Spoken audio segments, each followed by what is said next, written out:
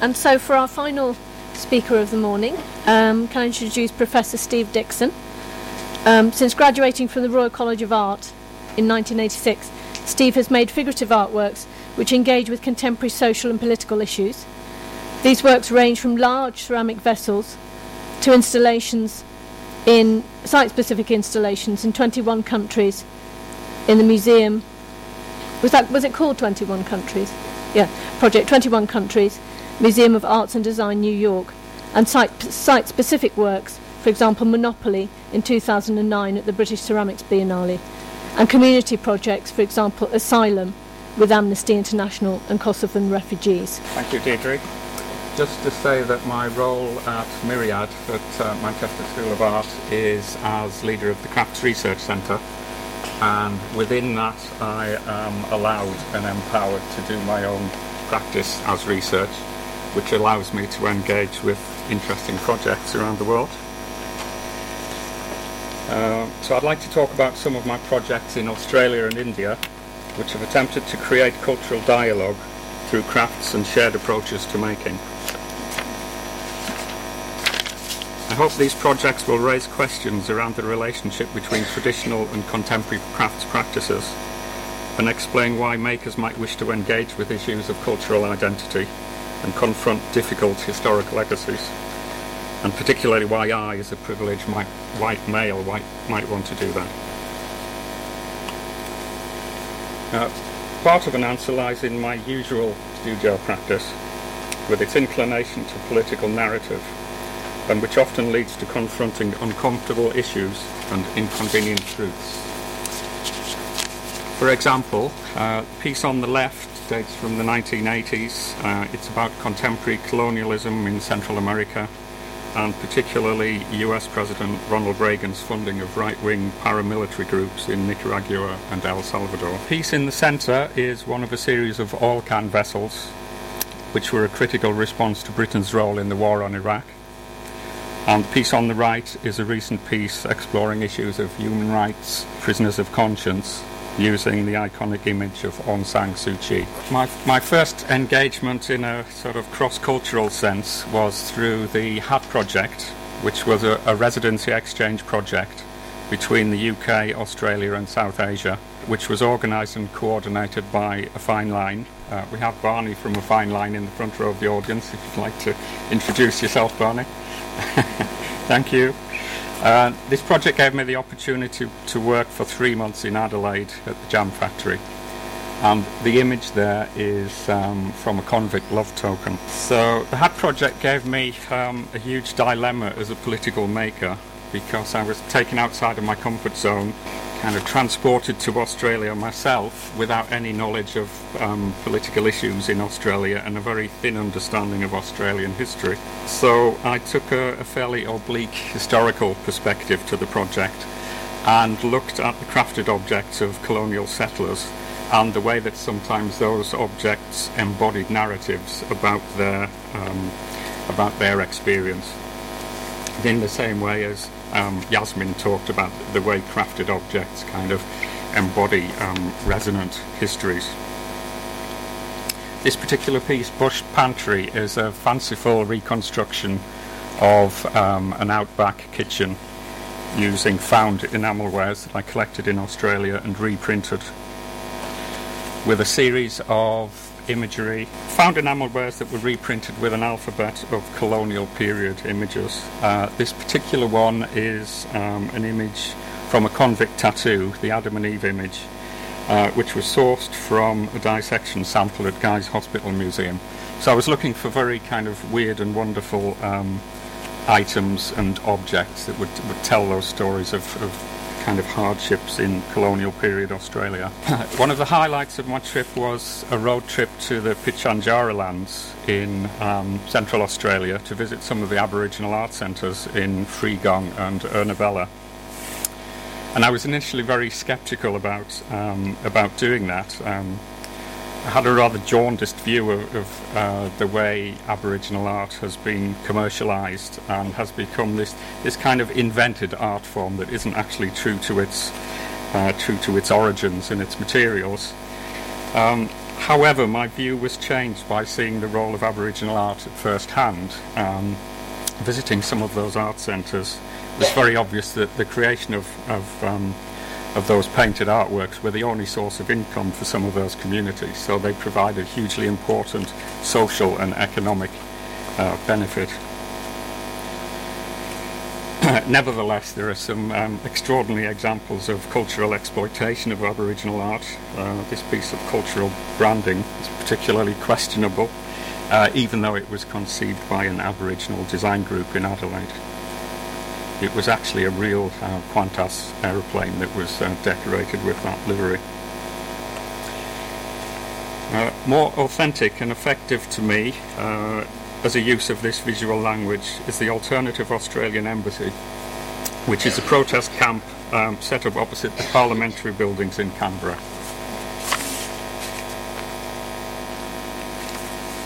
While in the homelands, I became very interested in the social issues. One of the big issues at the time when I was there was around petrol sniffing, which was the biggest killer of young Aboriginal men. And this image is of a petrol pump with a case around it to stop the petrol being stolen, and a very appropriate piece of graffiti added to it. Another of the major social issues there was diabetes, very, very common in those cultures, because Aboriginal groups have moved very, very quickly from a nomadic lifestyle to a sedentary lifestyle, with massive exposure to junk food and a metabolism that isn't physically equipped to deal with that. So this piece, Desert Fruit, was trying to engage with those kind of issues. And when I was in Ernavalla, I collected a whole load of these drink cartons. They're soft, sugary drink cartons that just littered the floor everywhere. I collected them. I filled them up with materials that I'd collected on the road trip, and then sealed them up with a red wax, which makes reference to a particular berry, the Juquirity berry, that Aboriginal craftspeople use as a decorative element in a lot of craft work. But it's a kind of double-edged sword, because it's very bright red and very beautiful, but at the same time it's a highly poisonous berry, so something of that narrative was trying to put into the work. It's a fairly slight piece in a way, this one, but it was a very important piece for me because it shifted me into a different way of thinking about making and using materials. And the final piece from my hat project was a piece called Cargo, which was about the transportation of convicts to colonial Australia, and that faceless bureaucracy of colonialism that would transport convicts, either because they were political or because they'd committed often fairly minor offences. I collected a series of plates while I was travelling in Australia, and they were invariably came from Staffordshire, so there was an interesting kind of cycle of going from the UK to Australia, and then I was taking them back home again to rework them. I took moulds from them and resampled them and stamped them with colonial imagery, and the stamps themselves were also made in the same material, so the stamps were about the bureaucracy. The kangaroo on the plate is a clue to another kind of narrative that's built into the works. They were made from a bone china body that used kangaroo bones instead of ox bones. So it's probably another uncomfortable truth for vegetarians, that bone china contains ox bones. So I replaced the ox bone with kangaroo bone, and so it was a very Aboriginal kind of notion that the work was made and it came from the land and from the environment, and then would ultimately go back into the environment.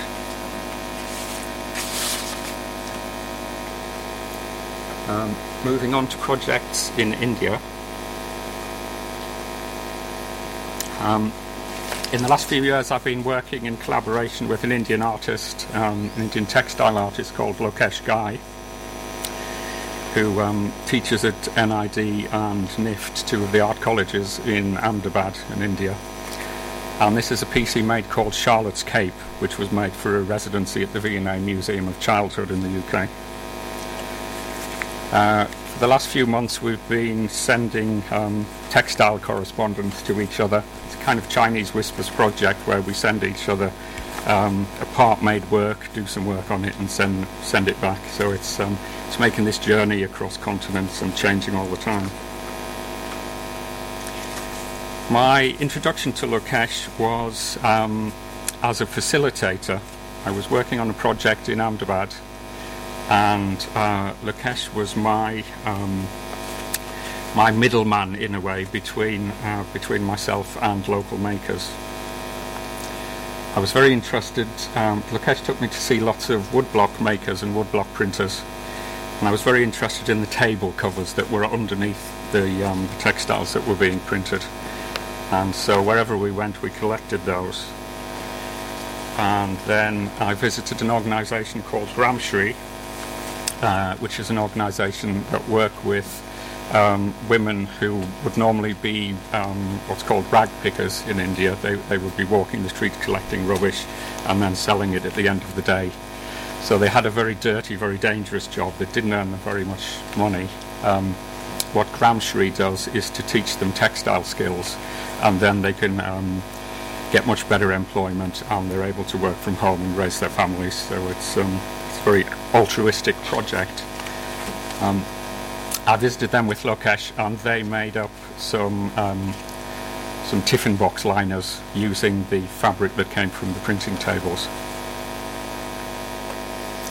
These were used in a series of plates, boxed plates. So the ceramic plates were about that historic relationship between the UK and India, and a very layered way in which I was looking at kind of that story from both sides, and there's a very different perspective on that relationship from both sides, of course.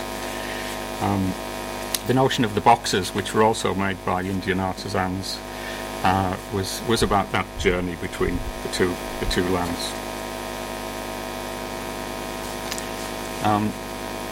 Having worked a little bit with Lokesh, but not in a collaborative way, we decided to work on a collaborative project together for the Ahmedabad International Art Festival in 2010.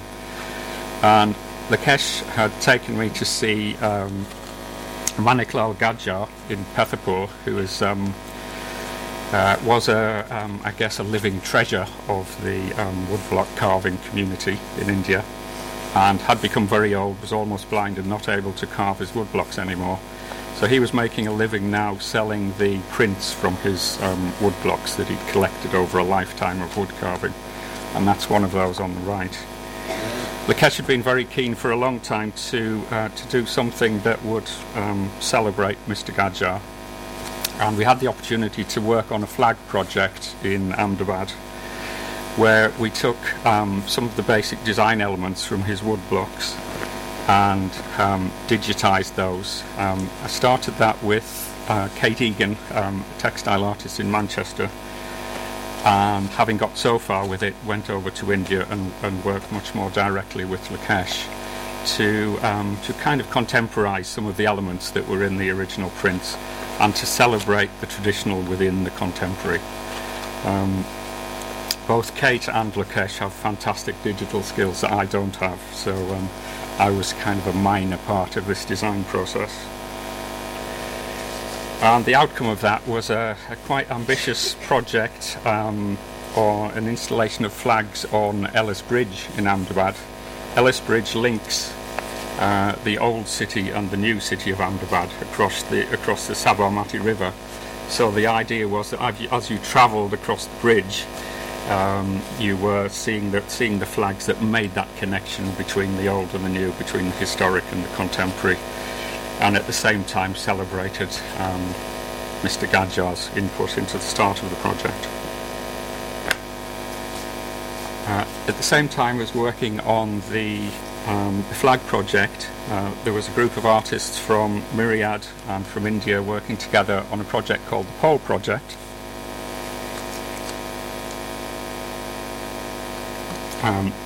This is our group, Amanda Ravetz and CJ O'Neill from Myriad.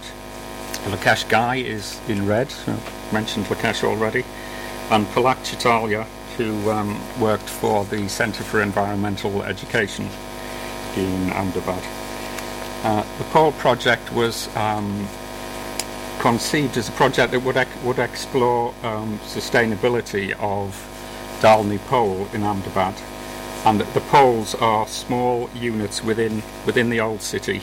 They're usually walled communities, sometimes based on a particular religious group or a particular making guild, or even sometimes just an extended family. They're very much based in the old city, and although they're extraordinarily beautiful visually and architecturally, and have a very strong social setup, they don't kind of match the aspiring Indian model of 5 minutes, of his kind of rapid westernization of everything in India. So families that have marriageable children, for instance, would move out of the pole because they wouldn't be seen to be marriageable living in that environment. Paths and roads are very tight in the pole, so you can't take a car in there, so you can't have this kind of increasingly aspirational lifestyle. But having done that, often the families then regret it because the social structures where they've moved to in the new city don't match the social structures that were available in the pole. So the notion behind the project was to celebrate the pole as it is and raise awareness of that, which we tried in a number of ways, some of which working with local children. This was a mapping project where we got together around a drawn map of the local area of the pole and invited the children to go out and make drawings of what they felt was beautiful within the pole or significant. The three artists from Myriad, our funding came from the Research Institute, so each of us were empowered to deliver our own research output and project. One of the things we did together was work around the notion of the otla. The otla is the doorway to the houses in the pole, and that was the scene of cultural life in the pole. Everybody kind of operated and mingled around their utlas. So we went out and bought an old door and made a kind of fake space, which we decorated with local children, and then set up as a cipher, as a focus for the local people to engage with.